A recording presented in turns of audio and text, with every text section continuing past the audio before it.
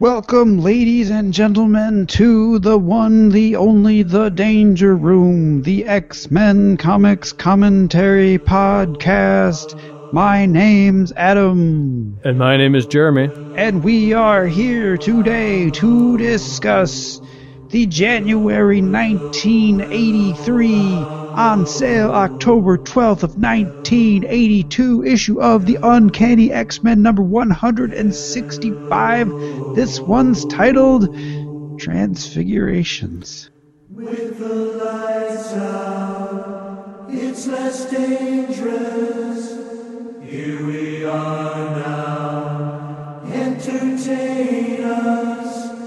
I feel stupid and contagious. Here we are now. Entertain us.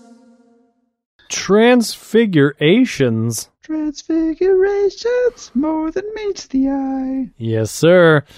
And on the cover of Transfigurations is Storm turning into a brood. Or is it a brood turning into Storm? Well, the little movement marks seem to indicate that she's turning into the brood. But who knows? Maybe she's doing it in reverse. Or maybe that one in the middle is transforming into both a brood and Storm. No. Hadn't even thought about that. Apparently, this cover was done by somebody with the initials of DMS or PMS, and I surely hope it's PMS. It's PMS. It's Paul Martin Smith. PMS, ha ha ha. He's got horrible initials. Wait a minute. Where's Dave Cockrum? Dave Cockrum's gone. For good? Well, until he does a next fill-in. But yeah, he is no longer the artist. That last issue was, without ceremony, his last issue. What happened, Adam? I don't know. Do you know? No. He stopped? Really? There's got to be like maybe him and Chris Claremont got in like a big fight about creative control and stuff. Yeah, that's what it is. Oh, good. I'm glad I solved that mystery. I like how Storm and Brood Storm's hair are connected. Oh, I hadn't even noticed that. It's kind of neat. I like this cover. This is one of the comics that I didn't have growing. I have it now, but growing up, I didn't have it. And just like the Wolverine turning into a brood cover, this was one of the ones that was like, I don't have it, so it's cooler than everything I have. I don't think he didn't turn into a brood on the cover. He was being attacked by a spider. Oh, well, whatever it was. The one where he was painfully doing something on the cover. But that fighting one. Off those comic dialogue lines. Yeah. Ah! But, I like this cover. It's a good cover. It's got nice colors. It's got a good gradient in the background. Yeah. It's not so busy like those Dave Cockrum covers. Jeez. I like Paul Smith. I mean, this is not probably, as his first issue, he definitely stands to get better. Mm-hmm. But I like it. Yeah, it's a good cover. I can't say much for the inside art, but well, let's just get into it here, Adam. It is Transfigurations. It is written by Chris Claremont. It is penciled by Paul Smith. Bob Wiacek is the inker. L. Varley is the colorist. That's Lynn Varley, who I believe would later marry Frank Miller, but I'm not 100% on that. I know she works with him a lot. She did the coloring on Dark Knight Returns, the seminal 80s Frank Miller stuff. No. Tom Morzachowski is the letterer, Louis Jones is the editor, and Jim Shooter is the editor-in-chief. True. That is all true statements. It is. And as we recall from last episode, Binary had flown through the spaceship to do something because she was so mad that she had a little brood in her. And so when she did that, the rest of the X-Men were in the process of getting sucked out a hole. Now, I had the impression from the last issue that the X-Men were in space, but I guess not. What do you mean? They're in space. The last panel of the last issue, I thought they were already on the outside of the ship. Oh. But I guess it could be interpreted either way. Yeah. I'm looking at the panel right now, and the wind lines kind of make it look like they've been blown out into space, but their poses all make it look like they're being sucked out into space. And in fact, Cyclops does say, "We're being sucked out into space." Except for Nightcrawler, who is doing his best to not being sucked out into space. But he's not holding on to anything. That's true. Or maybe he's just sticky enough. Yeah. And in the last panel of the last issue, Colossus is in his armored form, but in the beginning of this issue, he is in his fleshy form. Oh, well, that's so that Chris Claremont can have Cyclops do some bossing around. Yeah, that's bad continuity. Also, Wolverine has got his claws in the floor. Somehow I don't think that would really keep you to the floor. Yeah. The poses here don't match the poses at all from the last issue. But, what are you going to do? What are you going to do? Another interesting thing is that in the last issue, Wolverine has his cowl on. As we start this issue, Wolverine does not have his cowl on. Oh, no. I don't know, just little like Paul Smith didn't read the last episode or issue. Or maybe he did and he tried to make it exact and Chris was like, don't worry about it. Those are just details. Stick with me, kid. We'll make comics. It's I like this sequence, but I find it wholly unrealistic. Meh. I mean, in the sense that, obviously it's a comic book and it is wholly unrealistic, but in the sense that, logically this makes very little sense. Go for it, man. Explain how this sequence unfolds. Well, Cyclops, upside down, decides that he needs to do some very quick thinking, and he has Colossus armor up, and he has him block the hole with his body and don't let anybody get swept past. So Cyclops does this, and this is my first problem. Yeah. Well, Colossus is he is drawn right up to the hole. That's how powerful the wind is. Mm-hmm. And, let's assume for a second that he does not get sucked out into space because he manages to grab onto the ship, which, it's exciting and nail-biting, but just keep in mind that Colossus got sucked from the floor to the ceiling just like that. Okay, so what I think what you're laying down here is that while unrealistic, it's plausible that the vacuum of space could have pulled him up there, and he could have had the strength to keep himself from being pulled out. Yeah, so far I'm with it. But I mean, that's a heck of a lot of force that the vacuum is exerting on the inside of this cabin. Yes, the amount of force, it seems like if it was able to suck him up to the hole, then logically it should suck him through the hole. And poor Colossus, his back is now getting... I mean, you saw Alien Resurrection. Man, that thing got killed. Yeah, unfortunately, I did see that movie. That was a terrible movie. Yeah, but okay. But I mean, Colossus he's living steel, so we're going to assume that once he braces himself, he's fine. Although he also says, the slightest mistake will send me hurtling into space where even my armored form cannot long survive. So he's in space. Yeah. I mean, let's face it. Yeah. Well, there's a little dialogue in here a little earlier where it's like, it's a good thing that this room is so big, otherwise we wouldn't have that much oxygen. Right. That's the other issue. Colossus is now right next to space with all the air getting sucked out. Right. So how's he breathing? I'm with you. But now I thought you were going to go to the point of, well, if it has this much force to pull Colossus, the man made out of steel, from the bottom of the ship up to the hole, don't you think it would just mush all the rest of the X-Men who aren't metal and who weigh a hell of a lot less? They're holding on to stuff. Oh, okay. Yeah, you got to buy some of the logic. Sure. Okay. Carry on.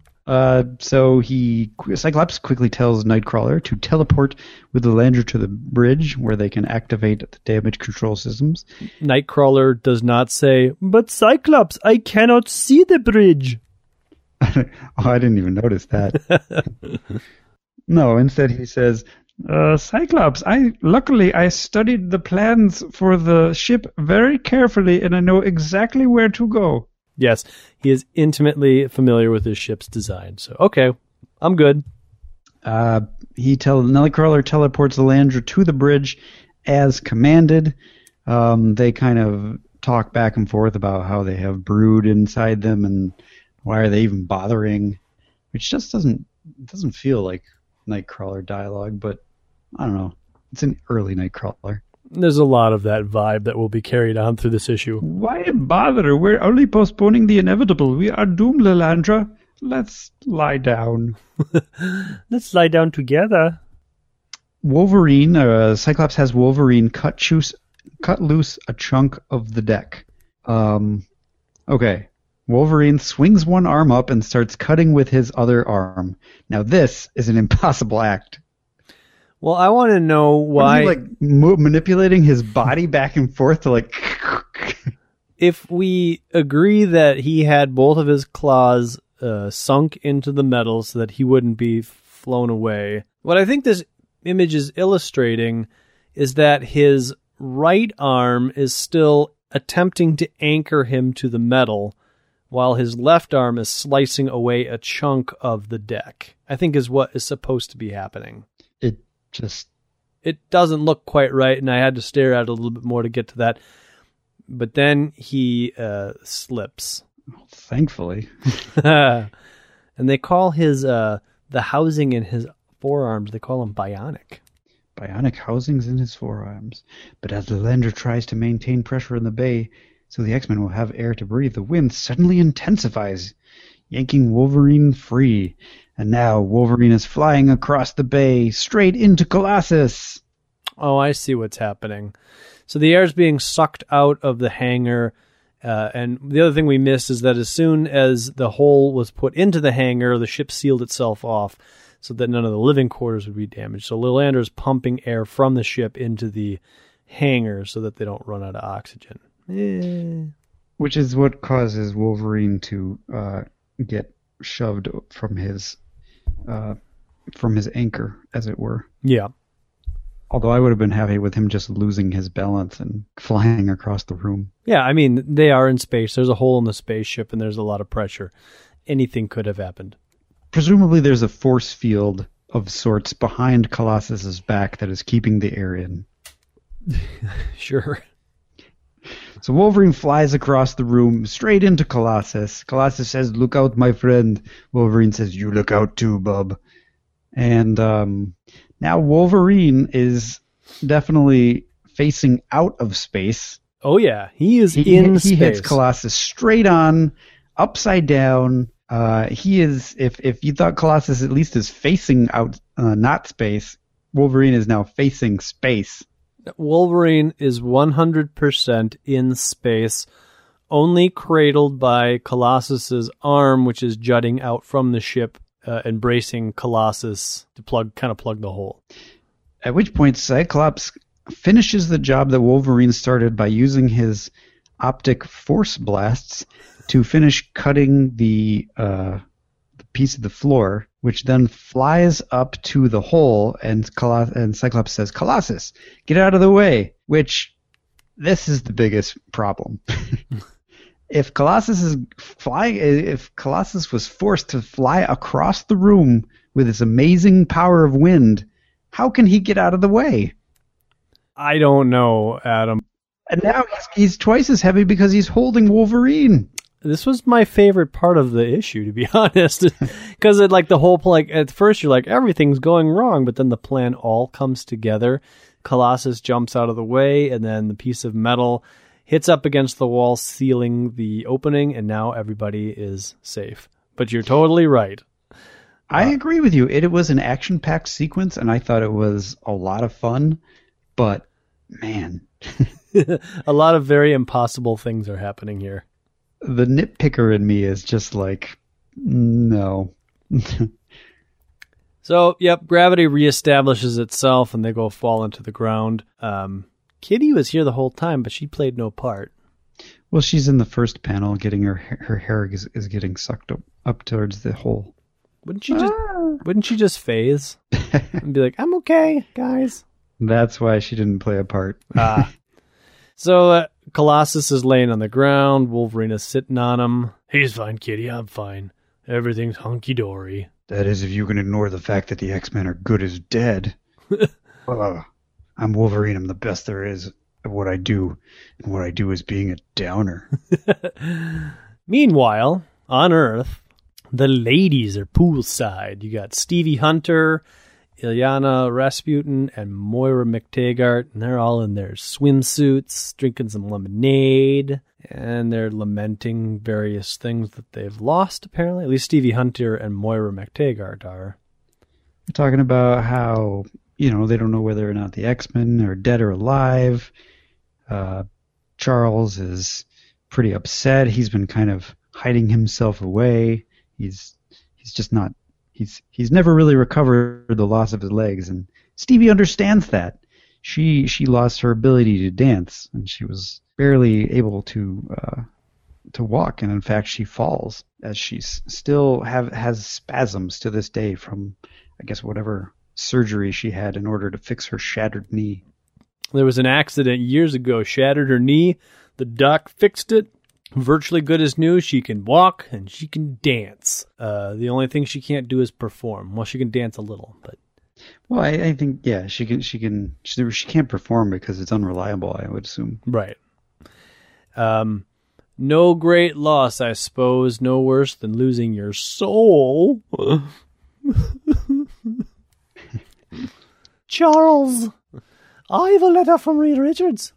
So we get a verbal introduction to Xian Koi Man. Yes, we already met her in a issue of, I don't even remember what it was.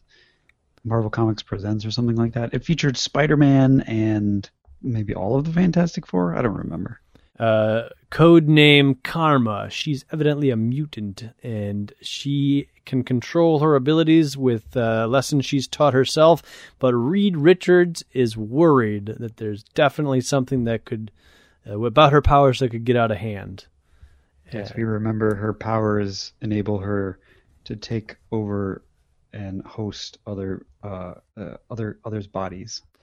And Reed Richards would like to know if the professor could lend some assistance.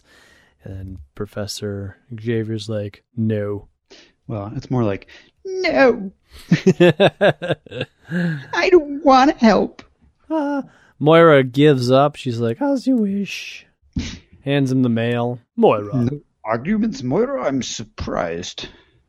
And she goes on. She starts playing a martyr. Oh, we've fought enough these past weeks. I'm just going to be a little passive-aggressive right now. I'm done screaming and breaking my heart. It's your life. Do whatever you want to. Fortunately for the girl, there are other options. You? Maybe. What about Magneto? Or Emma Frost's Massachusetts Academy? This'll get you thinking. You turn over that child over to villains? Evil mutants? No way! Way. And she's got a really good point here. I mean, because with them, she'll have the best possible opportunity to learn to cope with her abilities. She won't be condemned before she's bloody begun, like you're doing. Jerk. Moira, you aren't being fair. I cannot bring another child into this place only to see her destroyed. The X-Men are my family. I love them. As I would love my children. You've no conception of how it hurts to lose them. Oh, Professor, you're just as jerky as you've ever been. I forgot about Proteus. Yeah, not only is he my son, but he could have been our son. Well, thank God that didn't happen. So, you should probably talk to Karma. Oh, I'll just look at this letter. Fine. He picks up the phone and he makes a phone call. Meanwhile, back in space, Storm is jetting across through some sort of nebula. We've all seen nebulas in billions of sci-fi movies. Yeah. Like this. It's like what was the nebula in Star Trek II called? Spock. Yes. Just like the Spock Nebula in Star Trek II. Storm basically rehashes all of her emotions from last issue about how she's a goddess and she can't kill and there's a sentient being in her and blah, blah, blah. She feels like she's got two options. One, she kills the life inside of her, but then it kind of goes against her whole idea of killing. And the other option is that she lets it grow and it kills her and she lets it live. But then she realizes, wait a minute, there's a third option. I can just kill myself.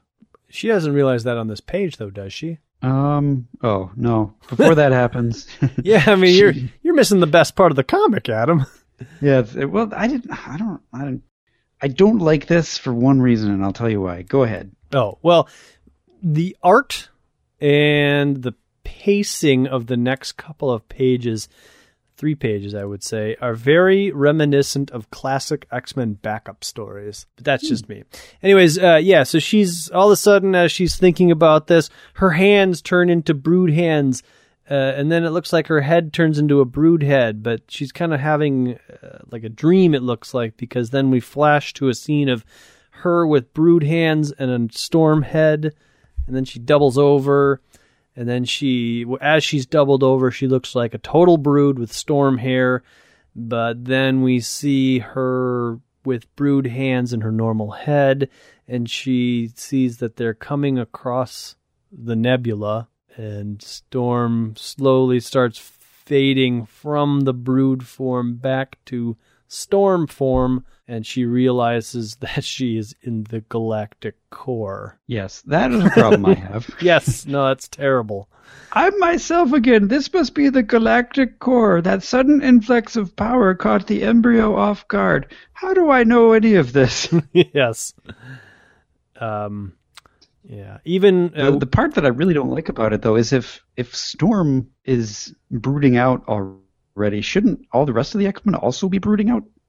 Or is it kind of a random time thing? You know, What I don't like about sci-fi movies like this, or sci-fi things like this, is like, shouldn't the time of the hatching be somewhat similar?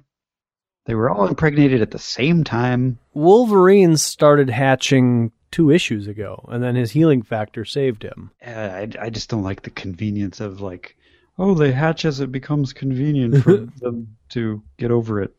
So I look at this as one of 2 things. She either started brooding out, or she's having like a fever dream type thing. No, I think she started brooding out. I don't think her head ever, like, she looks in the reflection and she sees the brood head, but I don't think her head ever brooded out. Oh, okay. I guess that wasn't clear to me. That makes more sense. Because in the next panel after that, she's covering her eyes with her brood hands. And she always has the brood hands. Well, except for this first panel where she's a complete brood. Well, except for her head. I mean, it's colored improperly, but her head is still her head. So maybe she did totally brood out, but then the nebula reverted back. I don't know. There's a lot the magical nebula saved the day. But the problem I guess I have with that is that the transfiguring into a brood is a very physical transformation. I mean, they don't have legs and arms and all of the body parts we have. They have kind of an insect-like tail. Yeah, it's pretty weird. I don't know. So, blah, blah, blah. But you can go back and forth between being a brood all the time. Yeah. So easy. In fact, that's her new power. Now she's Storm transforms into a brood. They call her Storm Brood. Yeah, she can go back and forth at any time. Well, she doesn't know if this is going to last. Even here, she cannot withstand it for much longer if she's actually must do so now. And that's when she realizes she faces not 2 paths, but 3 paths.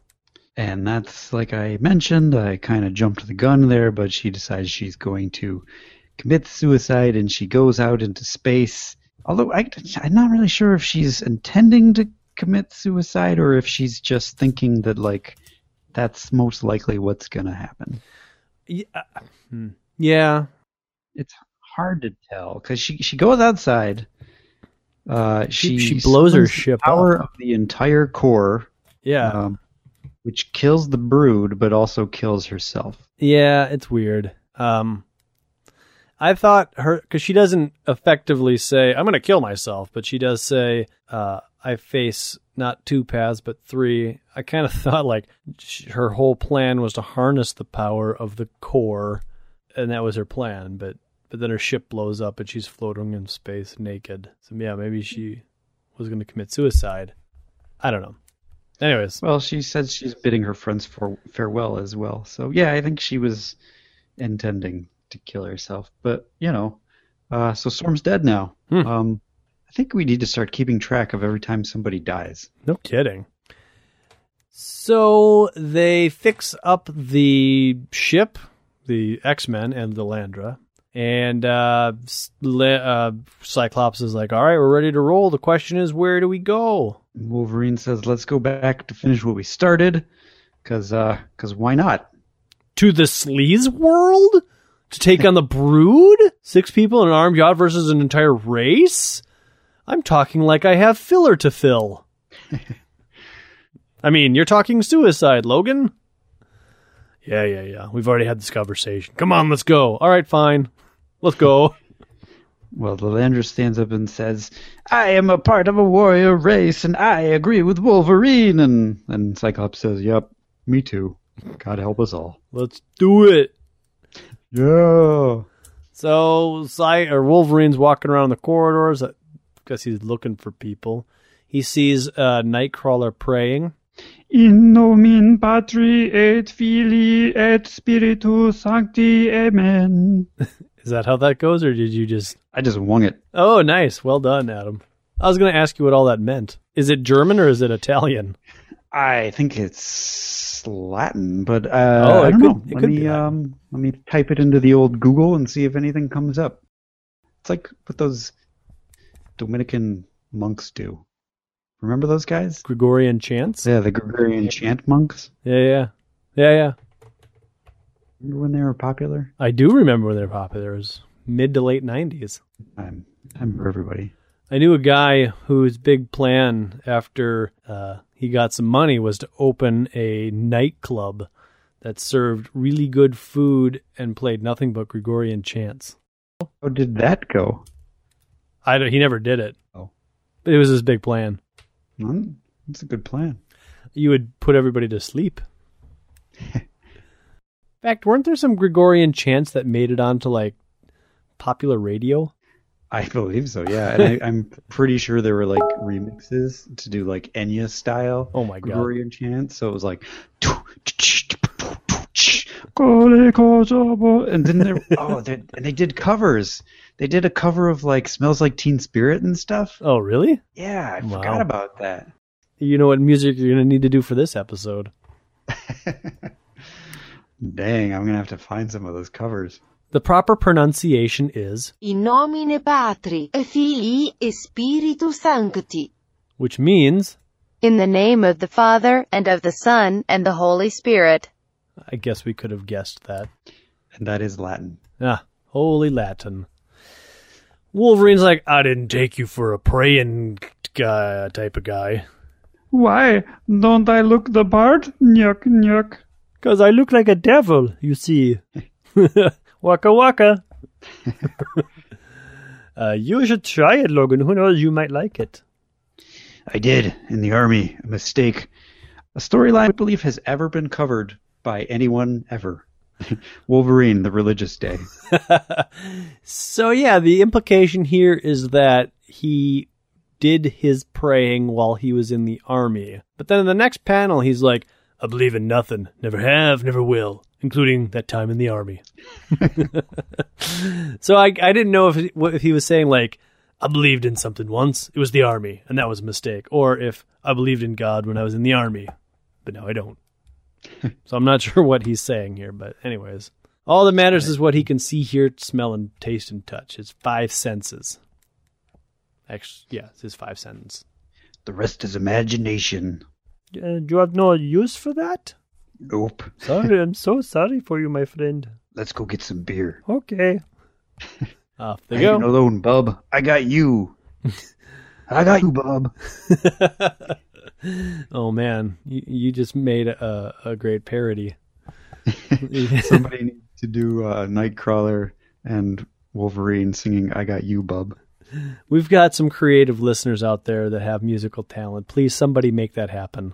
Or send us the lyrics and the music, and we'll be the voices. Oh my goodness. I don't know if I can do that.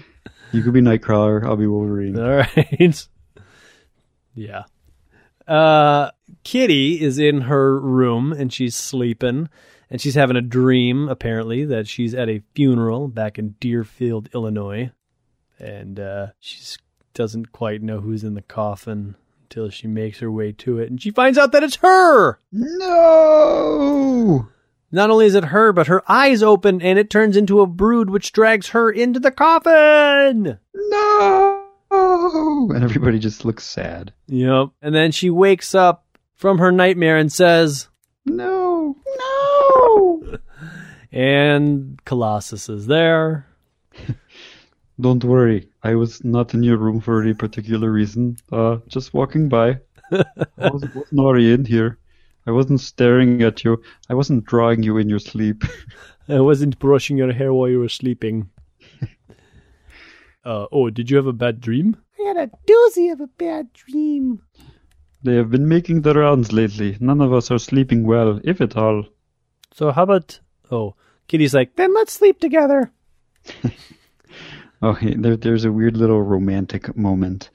First, she's like, I don't want to talk about it. And then he's like, well, come on. Let's talk about it. There's a lot of dialogue in here. He gets all philosophical when Kitty's like, P, I don't understand you. Are you too stupid or just too scared to accept the truth? We're gonna die. Duh, Kitty. Duh. We are. But we are born to die. As a matter of fact, from conception, we are born to die. So... Remember when Wolverine said I was a poet? I've been working on that. I usually am not too good at words, but today I am perfectly articulate.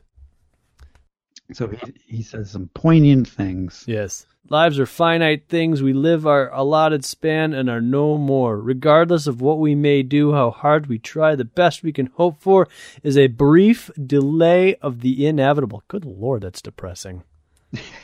By the way, everything you do will be forgotten in a couple of generations. Hooray! All right, then let's do it. But to end like this, to have this alien thing inside me growing like a cancer, that sucks. We're gonna die soon. I can handle dying in battle or old, but not like this. Boy, I wish I was older. Thanks, Peter. I really needed this.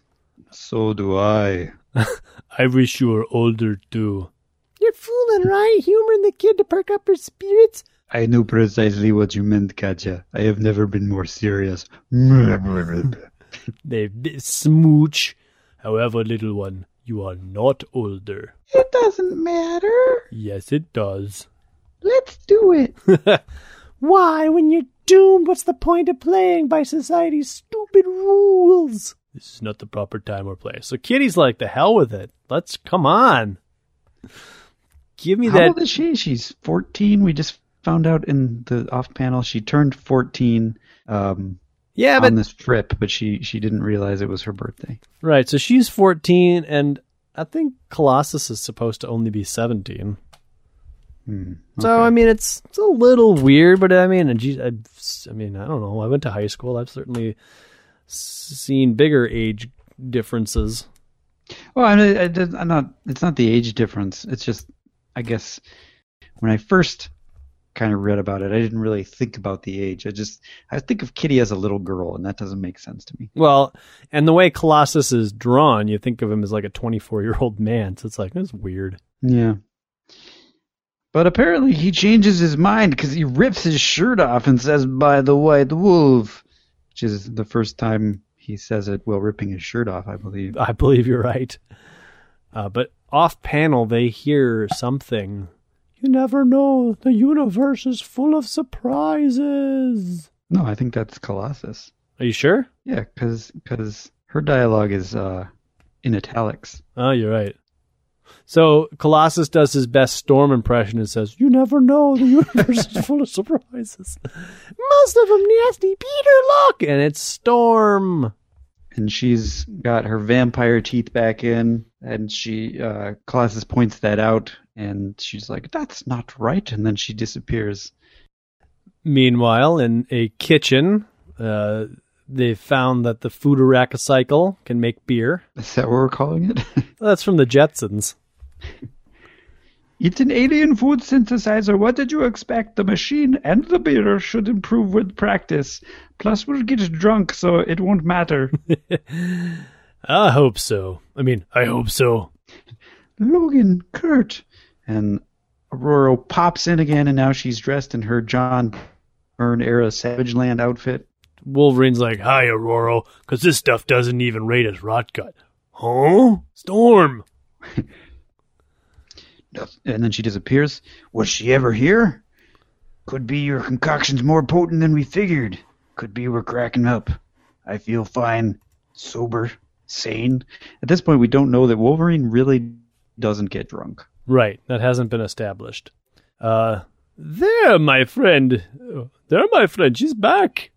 And now she's like a toddler in some rags. This isn't right either, she says. There's a weird coloring issue where Nightcrawler sticks his finger through the image of Storm, and they color his fingers brown, and it makes, because it matches her skin color, it looks like she's got some sort of tumor growth. It does. But those are Nightcrawler's fingers. I just thought that it was kind of like, I don't know, skin bubbles. Like obviously she's trying to find her form here. By growing a new thumb out of her hand? Well, yeah, I don't know. My thumb needs to be much bigger. So she disappears again, and they rush off to see the X-Men. Colossus still hasn't put his shirt on, but he's talking with Cyclops and Lilandra. Nobody's like, "What are you doing with that little girl?" Why did he take off his shirt? I don't understand. He did rip it off. You would think that, they could have just done like a transformation into Colossus and that would have ripped his shirt, but he's just like Hulk Hogan style ripping his shirt off. Yeah, I think he changed his mind and he was gonna make out with Kitty. He's like, "We're gonna do it in my steel form." I don't know if this is how I want my first time to go. So another Storm appears with all the X-Men collected together now. And now it's young teenage Storm wearing rags, different rags again.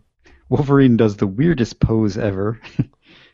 Well, he's kind of leaning forward, but telling the others to stay back with his pose, and it makes sense, but it's just very silly looking. Well, the other thing that doesn't quite make sense is that in the last couple of panels when he was in the kitchen, he didn't have his cowl. And it looks like his shadow, as he's coming in from the hallway to the bridge, he also has no cowl. But now all of a sudden he has a cowl on. He put it on to talk to Storm. Duh. Maybe this will help her remember me. Hey, me. It's the guy with the mask. Oh. Now she's older Storm, probably from Belasco's lair. I believe so, yeah. Cyclops says, "Wolverine, it's a holographic projection. It isn't real." And Wolverine says, "I thought so too, but my senses tell me it's Storm. I'm following their lead. So shut up." And that's when Lilandra sees visual contact. "Cyclops, it's the Brood living starships. We're being swallowed whole." Let's punch our way out of here pronto. Guys. Can we do that? Nope, we can't. It's too late. The creature broadcasts a power field that dampens the matter-antimatter core. The drive is inert. Wah, wah, wah. That was as much for my protection as for yours, Lilandra. I could not risk your injuring the Acanti before I had opportunity to explain. She manages to get into her regular normal Storm form, and she says, "I know the Acanti at least as well as I know myself, Scott, because she is myself. The Acanti and I are one." Cyclops calls the Acanti a star beast, which I kind of like. In 30 days, the X-Men's final confrontation with the Brood, wherein they'll either live free or die. Hard. Yeah. And in this issue, we also get a preview for the New Mutants graphic novel by Chris Claremont and Bob McLeod. Whoa! It's happening, everybody. It's really happening. You mean that all of this Professor X stuff is setting something up? 'Tis. Whoa. So Whoa. we'll be talking about that one, maybe. Whoa. Yeah, that was a filler issue, if ever I've read a filler issue. It was, but it was good. It's all right. I mean, lots of stuff happens. We get our action-packed beginning. We get a whole bunch of segues of, like, who's doing this, who's doing that. Yeah, it was definitely a connective tissue issue, or a connective T issue. Yes. Issue. Yeah. But as far as it goes, it was kind of interesting. Yeah. It's all right. It's good. We get some, furthering of Colossus and Kitty's story. We get some more Wolverine and Nightcrawler, and I just feel like we're really stretching this Brood story out. yeah. Yeah. It's been going on for quite a while. It's almost over. Thank goodness. Yeah, so there you go. We didn't get anything this week, this time around, communication-wise. But if you'd like to get a hold of us, please do so by emailing us at dangerroom@redcapproductions.com, or you can go out to facebook.com/Danger Room Podcast. Follow us at Danger Room Go. You can go out onto iTunes. You can search for Danger Room Podcast. Will be the first thing that comes up. You can subscribe to us, leave us a 5-star review. We can also find us on Stitcher. You can call us at 501-GET-X-Men. Whole host of ways for you to get a hold of us. True dat. Yo. And we will be waiting in bated breath for our I Got You Bub lyrics. We started you out. It goes, I got you, bub. Yes. They say our love can't pay the rent, but that's the real lyric. So now you have to alter that. Yeah, the real lyrics are definitely available online. You just have to change them. Yeah, and if you're really feeling like a superstar, you can record the whole thing for us and we'll totally play it. Yeah, absolutely. And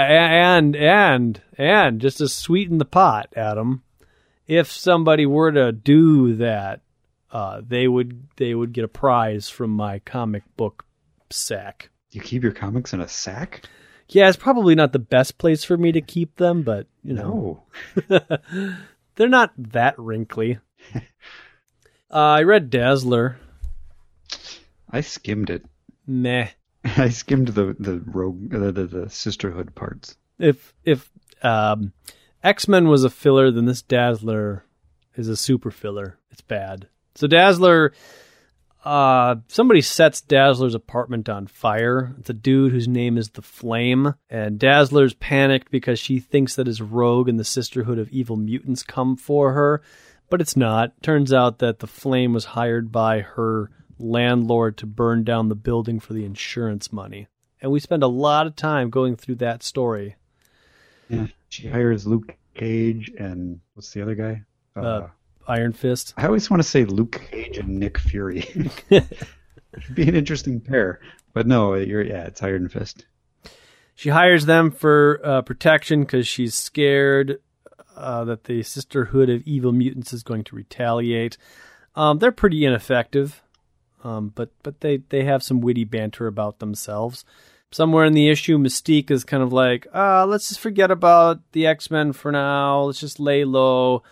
Well, no, she says we're going to forget about Dazzler right now, but we're still on our plan to get Angel to get the X-Men is still in play. Yeah. Oh, they're going to let Angel stew for a little while. And she orders Rogue to just forget about Dazzler. Like, we're just going to let her. She's a nobody. Just a singer. And, that's it. There's a 3-panel Angel thing where he's like hiding undercover at a coffee shop, and he says, I'd go to the professor for help, but he's too dispirited to do anything. And then it says, see X-Men 161, which I think that's an error because issue 161 was the issue where the professor came out of his coma. It was the flashback issue. Yeah, and really, is the professor going to send the Angel away? I don't know, maybe. This doesn't seem very angel-like, where he's sitting in this coffee shop all unshaven, like, oh my God, they're going to come get me. They're after me. No, it's not at all, actually. But he does make a funny. He's like, 'cause when they come, it isn't going to be a game of Space Invaders, he says while playing a game of Space Invaders. Go Angel. Which is stupid. Yeah. So Dazzler gets captured by the Flame. She beats up the Flame, and then Iron Fist and Power Man, they show up, and they're like, oh, we did some investigating. We realized what was going on. So they were totally ineffective. But at least they helped carry the Flame out of the building. And at the end of the issue, Rogue comes out, and she's like, I know Mystique told me not to come get you, but look out, honey. I'm coming for you. Dun, dun, dun. So the next issue is going to be Rogue Pact and Iron Fist and Power Man Pact. Maybe even Angel Pact. Potentially. Did you read anything, Adam? I read Defenders number 115, which wraps up the previous Otherworld epic by revealing that Kyle Richards, or whatever his name is Kyle Richmond, Nighthawk, was in fact dead, and the Kyle Richmond that they've been dealing with is from the Otherworld, and blah blah blah. They all go back to their own dimension, but because there's a problem with the dimension transporting device, Beast, Gargoyle, Namor, and Valkyrie get transported to a Dr. Seuss world, where it's actually a pretty amusing issue. They're in the town of here, and they think maybe the Dr. Seuss people think maybe these guys are from the town of there, which is that town over there. Sure. It's clever, but and then it turns out that they went to war because they were confused, because when you're in there, it's clearly here. Yeah, sure. Namor gets very angry about all this. He's just stewing the whole time. And they give him funny sneakers. Namor? Yeah. To cover his wing feet? No, his wings are outside of the sneaker feet, but they're still pretty amusing. Let's see.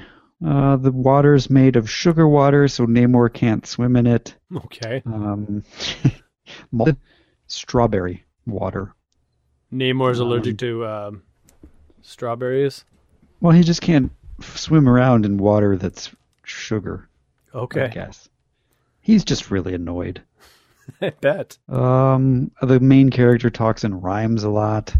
There's some really weird Dr. Seuss-y type stuff it's kind of creepy. Yeah.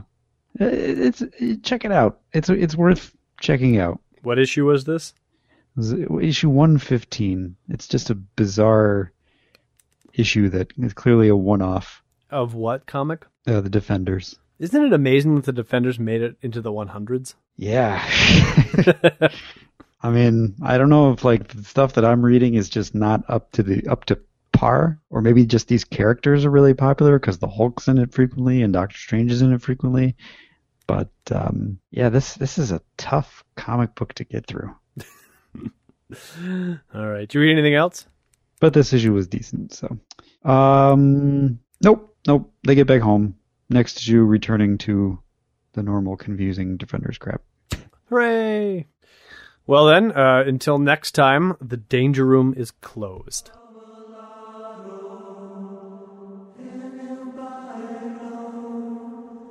A mosquito, my libido.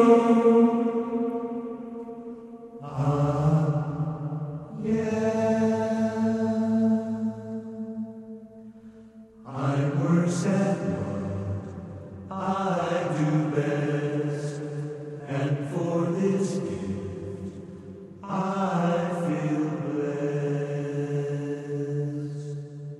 Our little room has always been. What was the nebula in Star Trek II called? Spock. Yes. Just like the Spock Nebula in Star Trek II. Did it have a name? It did have a name, and I can't remember what it was. All of the electronics went wonky, and that's how Kirk and Khan had the slowest space chase scene ever, which is still very exciting. I can't remember what it was called. That movie it's a great movie, but it's tough to watch. No, it's not. You take that back. All right, sorry. I've seen it probably 4 times in the last 5 years. There's a couple of scenes that are a little like chalk on or nails on a chalkboard, but the rest of it is solid. It's kind of slow, is all I'm saying. It's very slow, but it's story driven. All right, fair enough. Maybe I should give it another shot. I mean, I like slow. I'm just, it's different. It's awesome. Do you want to know why it's? Do you want to know why it's so slow? I liked it back in the day, but go ahead. It's slow because when they made Star Trek the motion picture, they put as much money as they possibly could into it because they're like, well, it's Star Trek. It's going to be awesome. And then it flopped. So when Star Trek 2 came around, the studios were like, here's some money. We'll see what you can do with it. And so they had to cut basically all of the special effects and action budget. And then they had to pump up the story part. Oh, the first Star Trek movie was slow. Yeah, but it had all those effects, which were boring. I mean, it was slow, but it was slow because they spent 20 minutes like, look at our Enterprise. Isn't it amazing? Dun, dun, dun. It's like, I honestly don't think I have ever made it through motion picture even once. I'm going to watch it soon. I don't know that Maybe I have in chunks. a copy of it available to. I mean, I'm sure I could obtain it, but yeah, I'm pretty Is sure it on Netflix? It might be, I guess. I know 2 is on Netflix. Yeah, Or it was. I've never made it. I'm gonna say I've never made it all the way through, and I may not have even through multiple viewings ever seen all of it in any sort of contiguous or discontiguous fashion. I might be in that exact same boat. There's a lot of falling asleep. I know that. Anyhow, Star Trek 2, you will not fall asleep.